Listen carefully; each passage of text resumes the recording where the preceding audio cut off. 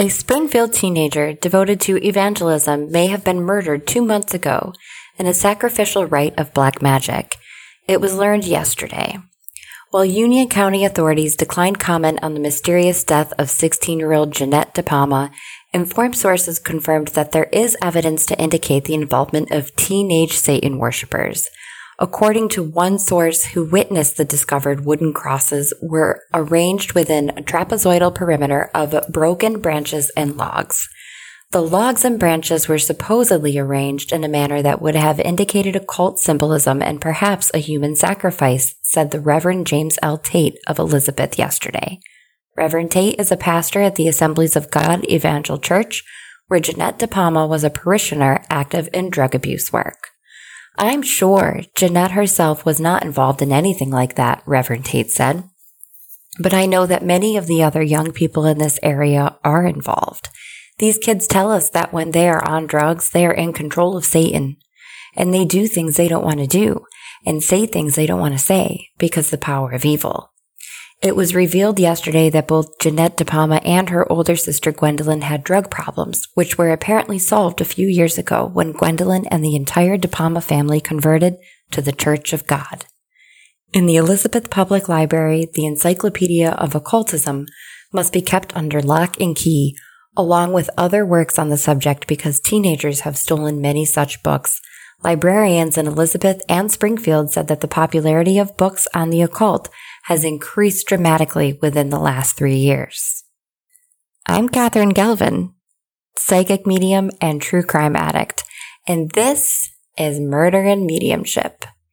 It is no secret that it's been a bit of a chaotic existence over here in Catherine Land.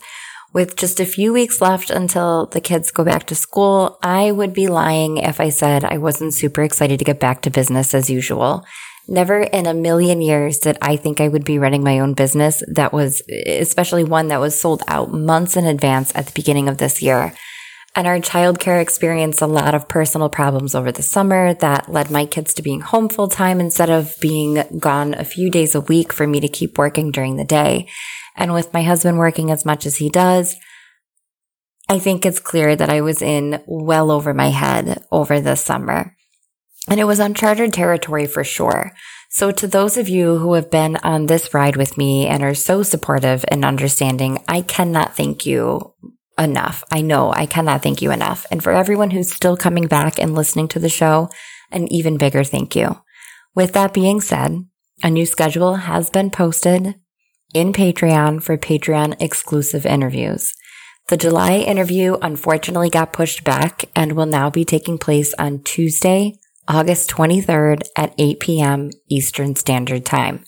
We will be connecting to none other than serial killer Israel Keys. If you're not here for that sort of thing, then know too that there are tiers of Patreon that include more love and light for those of us who are deeply into all things creepy and gruesome. We need to make sure that we keep our vibration up, stay grounded, and remain more energetically aware. This is why other tiers skip the killer interviews and stick to a monthly energetic outlook as well as weekly energy forecasts, each paired with a journal prompt for that week. Again, because July was missed and August still gets its own killer interview, the following week on August 29th at 8 p.m., we'll be doing another interview, and this time with H.H. Holmes. Little did I know, and I know maybe you think this is all just like BS, but I did not realize that there was a special on H.H. Holmes coming out, I think soon, if it hasn't already. Again, I don't feel like I get to watch anything on TV that is what I want to watch until the kids are asleep, and at that point, I'm going to bed or doing this. So I had no idea this was coming out. My husband actually informed me when I told him that I had picked H.H. Holmes for the end of the month.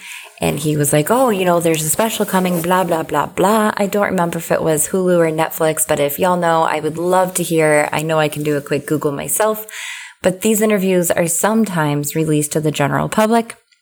The only way to participate in the interviewing process, though, and the episode itself is to join us via Patreon, which you can, of course, always find in the show notes. That's a lot of business. And I know you're dying to know what the hell the beginning of this episode was all about. So now to just how the body of 16-year-old Jeanette DePalma was found at the top of that cliff in Hudai Quarry in Springfield, New Jersey. Have you ever taken a dog for a walk and had them pick something up that you can't really say you've ever wanted to have to take away from them? I mean, my dog has grabbed for chicken wing bones that people had just tossed out over their balcony window when we lived in an apartment complex over a decade ago. And I know I've ripped a piece of half-eaten pizza found on the sidewalk in that same area out of my other dog's mouth. Super gross for sure. Was not my favorite apartment complex we've ever lived in. But what if your dog went for its morning run out on its own through the woods, and when it came back, it brought you something? And you're probably thinking like cats bringing mice, or our hound dog has nabbed a few cute and furry creatures in the past, but a human arm? That's nothing my dogs have ever brought to me. And I can't say that I would know quite what to do with that either. But that's exactly what happened on September 19th, 1972, roughly 6 weeks after Jeanette DePalma was last seen. Jeanette was born in August of 1956 into a large and incredibly religious Roman Catholic family. She was raised with strict rules from what I understand, but depending on who was interviewed, you could gather that she had different personas depending on the people she was with, and who doesn't at 16? I know my mom thought my sister was a total freaking angel, and that girl, we'll leave it at that just in case my mom listens to this episode. Sorry, Mom. But what I mean by this is that many saw her, Jeanette, as a little rebellious or even as a wild child, while others, like her parents and pastor, would have described her, at least to the public, as a devout Christian girl, speaking faithfully the word of the Lord. See, not too long ago, Jeanette's older sister, Gwendolyn, had found herself attending a church called the Assemblies of God Evangel Church, where she had really got back into her faith and loved it so much that her family came to check it out, leading them to abandon their Roman Catholic roots, which I feel like is unheard of, but maybe not, at least in the 70s, and join the Evangel Church in Elizabeth, New Jersey. One of the people who would have chosen to describe Jeanette as a little bit of a wild child, as in the way a normal teenager is, would have been her cousin Lisa. So Lisa and Jeanette were very close, and the two of them and Jeanette's younger sister Cindy could have been found together fairly often. Well, the morning of August 7th, 1972, Jeanette's parents told her that Lisa had actually run away from home about a month prior, and no one in the family had heard from her. Lisa tells the authors of Death on the Devil's Teeth that running away like this wasn't unusual for her, but to be gone for that long absolutely was. It's kind of my impression that the cousins and the sisters all kind of did whatever they wanted, but also that maybe the parents really weren't aware of how much innocent trouble they were getting into. Evidently, Jeanette wasn't just worried for her cousin, but she was pretty angry with her parents for waiting so long to have told her about Lisa being gone. To me, it sounds like Lisa was like her ride or die, you know? So it's not like a teen being angry with her parents is new though, right? And it sounds to me like Jeanette's parents wanted to believe and have others believe that she wasn't ever really up to anything too bad, but she too would run off with her cousin Lisa and her sister Cindy. Lisa even recounts an incident where she and Jeanette had snuck off together and ended up getting into a fist fight. They looked so roughed up that Jeanette's mother, Florence, was convinced that the girls had been, trigger warning, raped. It sounds like she was fairly intense, whether she was out having a good time or working with her church. She did everything with vigor. And later that morning, when Jeanette called her friend Gail Donahue, Gail asked her if she was coming over to hang out with some of the boys that they had met at Echo Lake Park. But Jeanette wasn't sure she could make it, as her mom was making her scrub the bathrooms that day. And I say this in air quotes because I'm a little perplexed over this, but we'll get to this. So when Gail got upset with her for breaking plans, Jeanette decided she would hitchhike over to Gail's and meet up with her anyway. And maybe it's the mom in me, but I wonder if she finished her cleaning duties before going, or if she skipped them entirely, if she pretended she had done it. To be completely honest, I feel like maybe she didn't really have to do that, or she had already done it that day, but really wasn't looking to hang out with those two boys. And she had a lot going on. She knew her cousin was missing. I'm sure she was concerned and she was annoyed with her parents. So you can't there is no logic in a teenager's brain, right? So who knows? But I think it was a cover up to get out of hanging out with those boys. Just a hunch. This just kind of sat weird with me, and it's really so unimportant. So I don't know why I'm blathering on about it. But anyway, Jeanette left and had decided she'd walk to her friend Donna Blattis' house to get a ride from Donna to Gail's. This is where things get a little questionable. First off, there are versions of this story where Florence, Jeanette's mom, had offered Jeanette a ride to work that afternoon. But Jeanette insisted she'd be fine to find her own ride because of her being 16 and all. She had just turned 16. I think it was 3 or 4 days prior.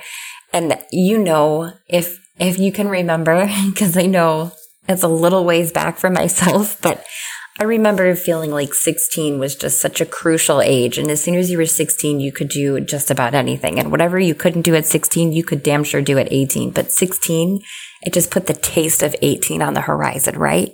So she didn't need her mom to take her. And she wasn't going to work, though. She was going to Gail's to hang out with these boys from the park. Jeanette had told her mom she was taking the train station in Summit, 3 miles away, to take the train to Berkeley Heights to see Gail. Further, Cindy insists that Jeanette was going to see this boy, Tommy. I feel like you guys might need to draw a chart of all of these people, so I do apologize for all of these names, who has no further identification, by the way, and that she tried to get Cindy to go to Gail's with her. Gail, however, insists that Cindy never hung out with them at her house because she was too young, and it just wouldn't have happened. And according to Jeanette's other older sister, Darlene, this may have been around the time that Jeanette had started dating a new boyfriend who may or may not be Tommy. A lot of what happens here is one big giant game of telephone, and there's really not a whole lot of clarity on what happened even all of these years later. But Donna couldn't give Jeanette a ride that day because she was grounded. And when Jeanette turned around and asked Donna's mom for a ride then, Donna's mom didn't agree to give her one. Rumor had it that Donna's mom wasn't really a fan of Jeanette at all and really didn't even like Donna hanging out with her.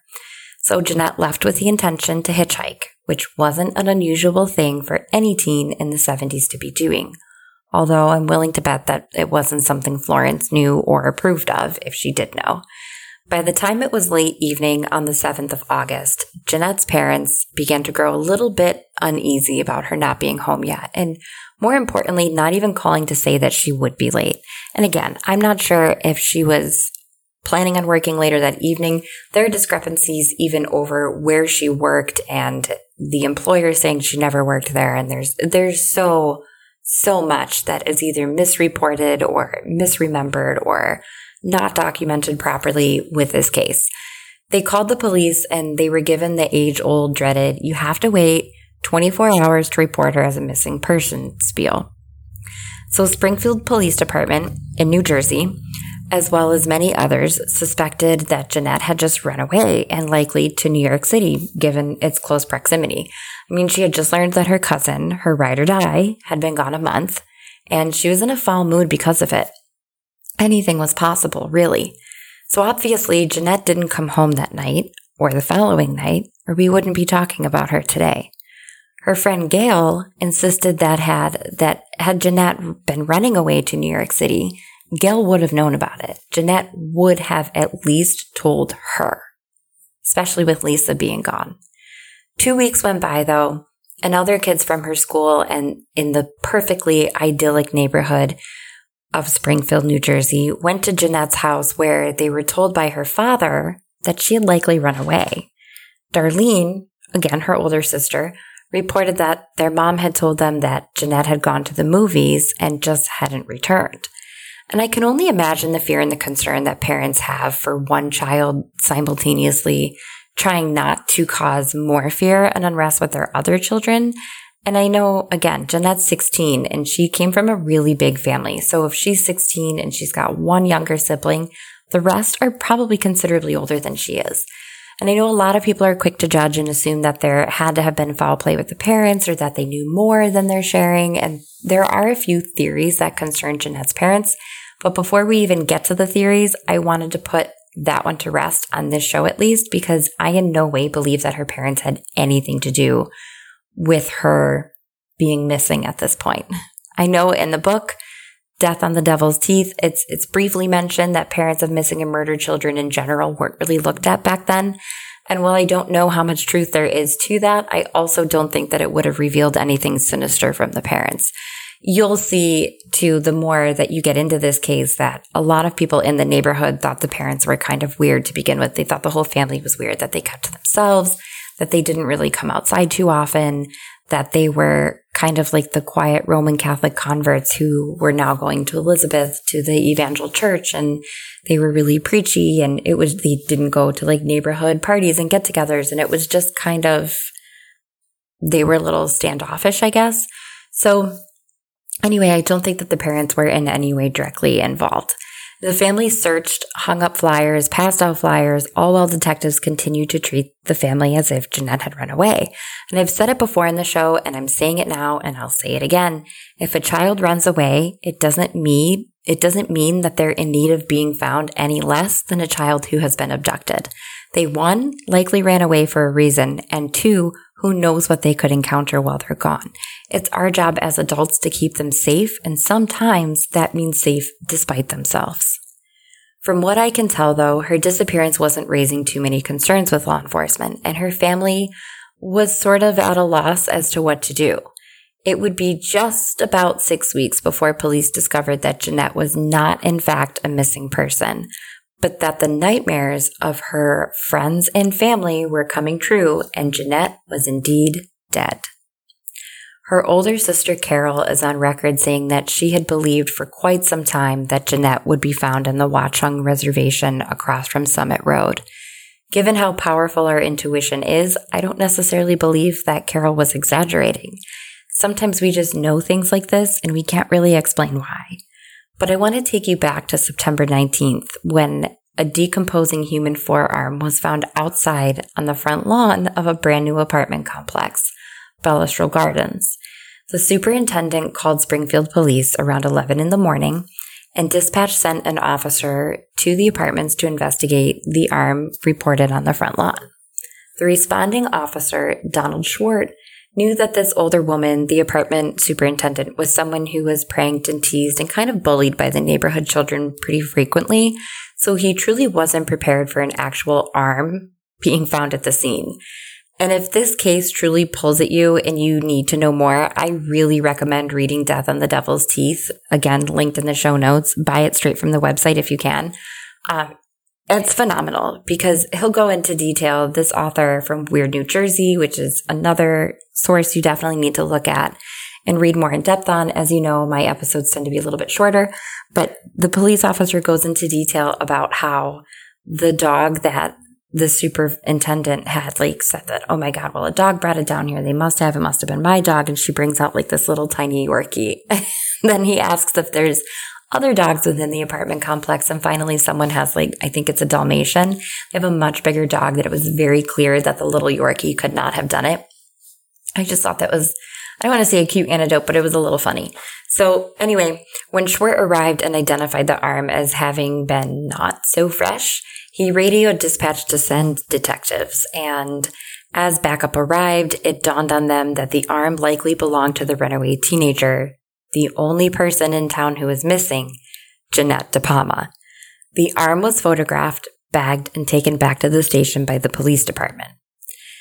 In a matter of a few hours, officers Donald Schwartz and Edward Kish and a handful of others were sent to explore the quarry and search that area for whomever the arm belonged to, or any sort of clue as to what the hell was going on. And of course, there were other areas being searched, but we're going to follow these officers. They brought in bloodhounds from a neighboring county department, and others went off in various directions searching as well. The area was connected to a dirt road that was being carved out for an interstate, and it was around there that they found the upper part of the arm that had evidently become detached from the lower part as the dog carried it in its mouth. Still further into their trek, as they got into the Hudai quarry and Officer Schwartz wandered up a cliff there, they found a body, mostly bones and decomposing clothing, laying face down amid a bed of sticks, leaves, and dirt with one sandal on and one having fallen off. Officer Schwartz's account of what was seen up there could forever be a topic of question in the discovery of Jeanette, as he swore up and down that she was found with a wooden cross over her head, formed out of 2 sticks, as well as stones arranged in a semicircle over the top of her head. Schwartz also noted that her pocketbook was found nearby, but that her identification was missing. I don't believe the pocketbook was ever actually recovered from the scene, but I'll get into that as well because there's more stuff that is conflicting as far as that's concerned. But interestingly enough, few others, if any, recall seeing the sticks arranged as crosses or the stones above her head, but simply remember that she was laying on top of sticks and stones, dirt and leaves, typical of what you would find in the outdoors. However, it was later revealed again, as I said, the pocketbook was never recovered from the scene, even though the contents of what had originally been in it were there in a pile. They found a pack of tissues, a Vicks inhaler, a comb, a key ring, a small vial, like a small clear medicine vial with an unknown substance in it. And this vial, they mentioned too how it looked kind of like a Coricidin vial. And if you look up, if you don't know what Coricidin is, for anyone scratching their heads, this would be like a cold medicine type of thing, which matches what Jeanette's mother had said about her having a small cold when she went missing. And it also matches with her having a Vicks inhaler. She also had her lipstick, her eyeshadow, and a small compact. So typical teenage girl things. In the book that I mentioned a few minutes ago, and we'll mention again throughout the podcast, they have some really good sketches of what the scene would have looked like. There are photographs out there where the body has been redacted, blacked out from the photos, but I do feel like they're zoomed in very close. So it's not easy to see any bigger surrounding area images. So I don't know how accurate they really depict the scene. But there's a lot, again, of discrepancy over what really happened up there. Even her cousin, Lisa, says that she went to the scene, I think it was 3 days after the crime, after she had been found, and she claims she saw tiny sticks all over that had been made into crosses, one laid over the other. And a couple of other people will testify to that as well. Well, they won't testify to it, but we'll get into that. Also, so many will get into it. But remember, this is 1972, and evidence preservation and crime processing technology just weren't exactly what they are today. However, in an effort to dry out the clothing that Jeanette had been wearing and to keep the smell out of the office, priorities, they hung the clothing outside of the office over a large air conditioning unit. Outside, where the general public could see it, and it was exposed to the elements 4 days before the chief of police had officers remove the items, and they were bagged and sent to the New Jersey State Crime Lab for processing. Meanwhile, the autopsy performed on Jeanette provided seemingly no answers. Her poor body was too decomposed to get any accurate tissue sampling concerning the presence of any drugs in her body, though it did reveal that there was an overwhelmingly large amount of lead in the tissue sample. Some believe that this was because of the amount of lead in the soil that could have been absorbed as she lay there for weeks on end, while others believe she could have essentially been ingesting lead over a long period of time because of the dust exposure her father would have had from the job that he worked, because again, it wasn't illegal to put lead in lead paint and that sort of thing. And then he would bring dust on his clothes home when he would come home from work, and then Jeanette could have inhaled it, and that could be what led to the toxically high lead content in her body. But they don't even know if that's what killed her. So she was transported to Elizabeth for x-rays in hopes of identifying an obvious fracture or cause of death, but still, nothing was found. They couldn't come to any conclusion as to a cause of death, but some have been fairly vocal about the ineptitude of the physician who performed the autopsy, Dr. Bernie Ehrenberg, not a trained pathologist, but a regular physician. Ultimately, it was the family dentist who would confirm that the body on the top of the cliff in Hudai Quarry was definitely, without a doubt, that of Jeanette De Palma. Officer Kish, who had been called to the De Palmas before for domestic disputes in the past, now had to go once again, but this time he headed to the top of the hill in Springfield to tell Florence and Salvatore that their daughter had in fact been found dead in Hudai Quarry. Now, just 2 days after Jeanette's body had been found by Springfield Police Department, Florence spoke to the Newark Star-Ledger and told them that she had already known for weeks that her daughter was deceased. She was quoted saying, "The Lord had given me peace. I didn't understand it, but I just trusted in God, and I still have that faith." While some of you may see this as shock or confusion or just grasping at anything to keep your head above water after your daughter's found dead, and with no cause of death to even begin to answer questions, Gail found the responses of Jeanette's parents to be painfully unsettling. To her, they seemed too laid back and they just seemed too unshaken by the entire thing, too cavalier. Jeanette was buried at Union Cemetery on September 23rd, 1972, following a service held, of course, at the Assembly of God Evangel Church with Pastor Tate. From what I understand, a lot of the community came to show their support and to say goodbye to Jeanette, or maybe to catch a little bit of the buzz around her death, and hoping to hear something about what quickly became the talk of the town, not just the town, but the tri-state area. With no cause of death and no idea who could have done this to Jeanette, unless she had, of course, done it herself, rumors began to fly.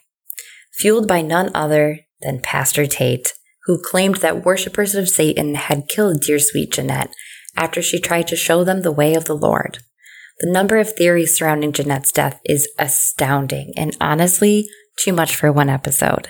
I know I don't do this very often, but y'all, you're going to have to come back next week for part 2 of the episode on Jeanette De Palma. But no worries. It'll definitely be dropped next week. I promise you will not have to wait longer than an excruciating 7 days. Now, during this time, things like The Exorcist had just come out. The country was kind of in a state of satanic panic already. So it was easy to kind of start saying that this is what happened, especially when it started with the dog carrying the arm down the hill. And then they were up in near the Watchung Reservation where it was commonly believed that others, teenagers especially, would practice witchcraft and they would make satanic offerings and they were involved in all sorts of things, dark arts related. But it's not something that they could very well prove. There are a lot of really interesting stories in Death on Devil's Teeth, and I'm not going to just regurgitate that entire book to you. So we're going to share all of the research that I have done, but I will tell you that book is absolutely worth the read. Before we end this part of the episode, I did something a little different this time, and I pulled some tarot cards for a spread about her disappearance. Because intuitively, prior to the research and prior to using the cards, I felt like more than one person could have been involved. And I heard like ritual, I heard words like that. I don't know. I'm not going to tell you what I think yet exactly. If it was because it was related to the rumors going on around about her death, or if it was more that that's what actually happened. But there was a witness who was terrified that they had been seen. I definitely got the feeling that more than one person could have been involved, and there was a witness who was terrified who was seen or could have been identified after being at the wrong place at the wrong time. And I do know that the autopsy x-rays showed no clear signs of trauma from a blunt force object, but I still think something was used. And I'm not entirely sure what, but I see a rock being lifted above someone's head and coming down. And what I will say, though, is that this person who witnessed it and didn't actually participate in the act, I feel like they may be why I feel more were involved. Even if one person physically committed the act, there were others who played a part as to why she ended up being in a place where she could have been taken there against her will. What the tarot spread revealed was so interesting. Kind of made the hairs on my spine. I don't have a hairy back. Ooh, we just ruined the mood there.